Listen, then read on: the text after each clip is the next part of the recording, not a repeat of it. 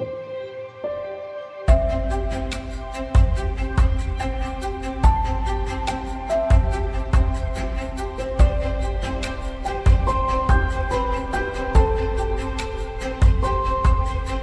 everyone, Joe Graves here from Central City Church. It's good to have you join us on Wednesday of Holy Week. The last 2 days have been pretty interesting. Jesus had quite the triumphant and loud entrance into Jerusalem, and then he begins teaching on Tuesday and spends the bulk of five chapters teaching in the temple courts and in the surrounding area. But we looked mostly at a couple themes around what it meant to hide and how we could be honest people. Well, today we're going to continue the story, and on Wednesday, one of the things, there's a number of things that happen on Wednesday, but one of the big things that happens on Wednesday is Jesus is prepared. He experiences something that is deeply tied to the fact that he's going to die. We'll look at the story here in a second, but he experiences something that is directly linked with the fact that he is close to his death. He's on his deathbed, even though everyone else around him doesn't realize it. So here it is. We're going to look at Matthew chapter 26. So jumping to Matthew 26, verses 6 through 13.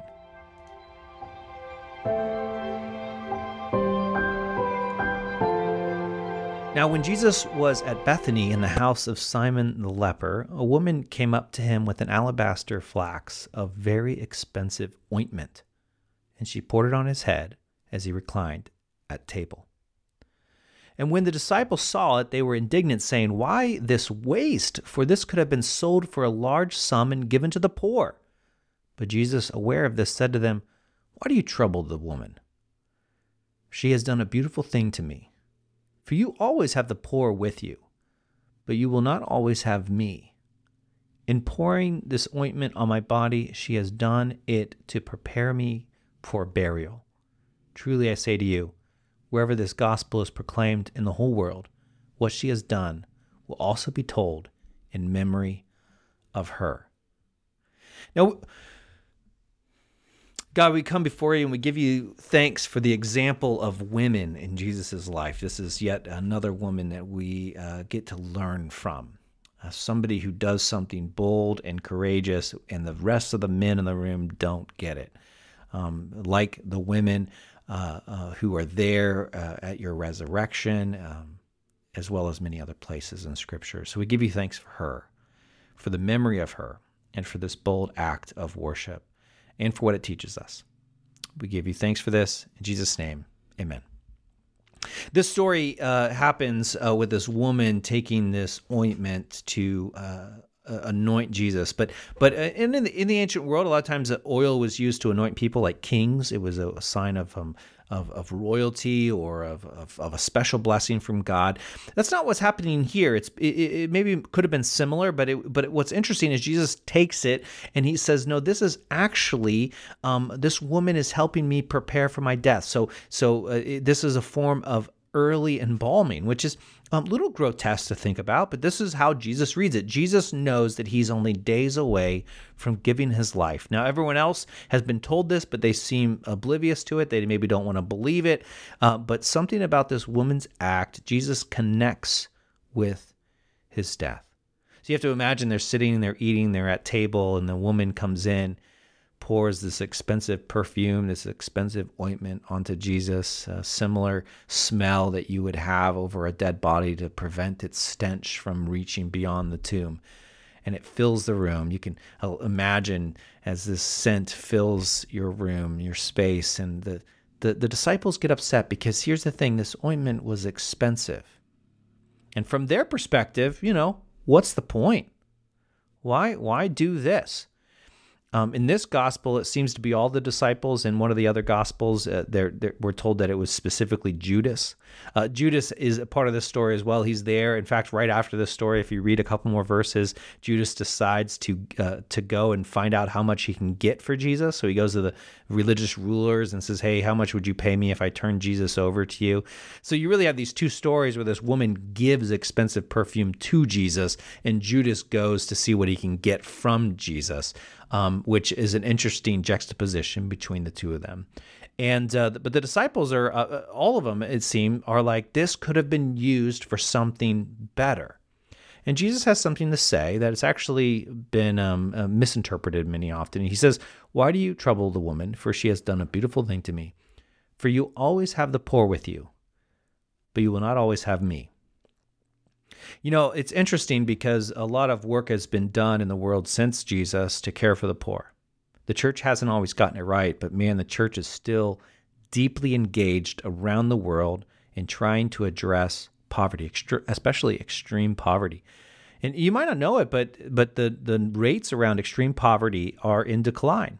They were in decline all the way up until COVID, and it actually set the overall work behind for obvious reasons. Access to resources and stuff really got stalled. But we're on our way to ending extreme poverty. Now, that doesn't bring it into poverty, but it does bring it into extreme poverty, which is defined currently as anyone who lives on less than $1.90 a day, $1.90 a day, according to the World Bank, $1.90 a day. And so we're on our way. So here's a couple of things from this lesson that I really want us to focus on, because caring for the poor is something we care a lot about, and Jesus almost seems to dismiss it. So here's two things that are true about the story. The first one is Jesus is not saying that engaging in acts of worship, which is what this woman's kind of doing, engaging in an act of worship is more important than serving the poor. That's not what Jesus is saying here. In fact, we know from the rest of the witness of Scripture that serving the poor is an act of worship. This is clear throughout Scripture. When we live with, serve, love, become friends with the poor, we are actually meeting Jesus in that act, and it is act of worship. In fact, that's what he says. True worship is when we do some of those things, and the prophets had quite a bit to say about this. What Jesus is saying instead, he's saying that there's something very unique, something out of the ordinary is happening. Jesus is about to die for the sins of the world. And that unique event was very important to Jesus. Now, if this was just an average day with Jesus teaching like any other day, Jesus would have constantly allowed the marginalized to interrupt the worship service, but that's not what's happening here. This is a specific moment in Jesus' life. So the first thing he's saying, it's not saying that engaging in acts of worship is somehow more important than serving the poor. He's also, in fact, and I say this because I've seen people that say something along the lines of, there's this whole movement in Christianity in America where worship, and by worship I mean singing songs, is lifted up as the best thing you can do for God. In fact, I remember this one worship group came and they were leading worship in Franklinton, where Little Bottoms is. They were actually leading worship in Little Bottoms before it was Little Bottoms. And I remember them praying and singing. I love worship. I'm not bashing worship, but they were praying and singing worship, and they gave me the impression through some of the conversation that worship itself was going to help the neighborhood. And I just remember thinking that was so odd. And I imagine that this passage out of context could be used to support that. Like, the best thing you can do is worship Jesus, and the poor you always have with you, but what you really need to do is worship Jesus. Friends, that's not true. We should worship God, but that means more than singing songs. It even means more than pouring oil over Jesus' head. That was a one-time thing that was very significant to his story, but worship is more than that. And we can't separate the two. It is the hard work of justice. The other thing that this story has been used inappropriately for is people have used it to say, well, why should I care for the poor? The poor are always going to be with us. There's always going to be the poor. Jesus said so. They quote this as Jesus saying, the poor will always be with you. And that's interesting because somehow they use it to justify not caring for the poor. And this is a real thing. I've heard this from people. The poor will always be with us, so why do anything about it, sort of thing. That is not what Jesus is saying here. As I said already, extreme poverty is on its way to ending in the world. And it took us 2,000 years, but we're close to getting there. Man, if we were taking Jesus's words seriously, we could have gotten there maybe closer, sooner. I don't know. It's hard to say. But Jesus says, the poor will always be with you, but I won't always be with you. Well, clearly from that, we know that Jesus didn't mean he wasn't going to always be with us, because he's with us now. He promised to always be with us. What he's saying is there just happens to be this thing happening right now that's significant. Jesus is going to die. And that death would change the world. That's the important thing here.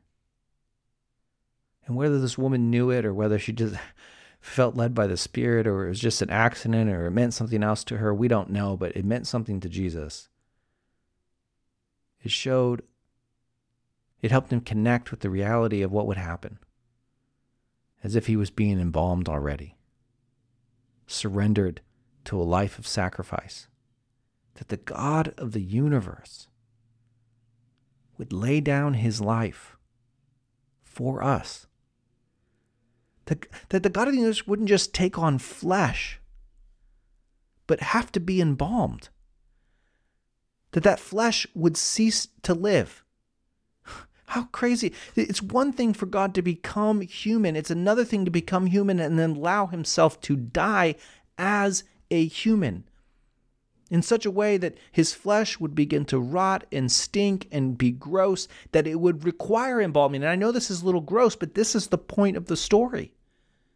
Jesus is coming to terms with his own mortality, that God would become mortal. That's impossible. Why would God ever do that? Why would God allow himself to become something that could rot? And it's in this moment where this perfume is being poured over him, this ointment, this embalming stuff, that Jesus is able in some beautiful and mysterious way say, you know what? This is what I came here for, to experience the full breadth of humanity, to experience it all, to live with us, to die for us, and to rise again so that we might rise again as well. We're seeing here on Wednesday, 2 days before Good Friday, exactly what's going to happen. The God who became one of us will die.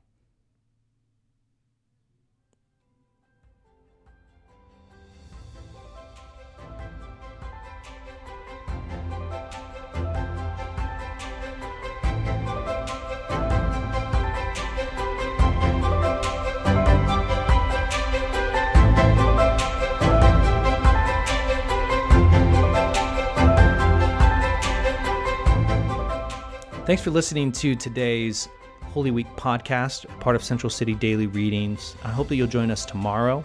And also, this coming Friday at 6:30, we'll have a Good Friday service. It will be live streamed as well, so you can join us from home. And we'll have childcare, so please come on out and enjoy it, even if you've got kids with you. And then on Easter at 9:30 at St. Luke's, we'd love to have you join us for our Easter service. All right, hope to see you there.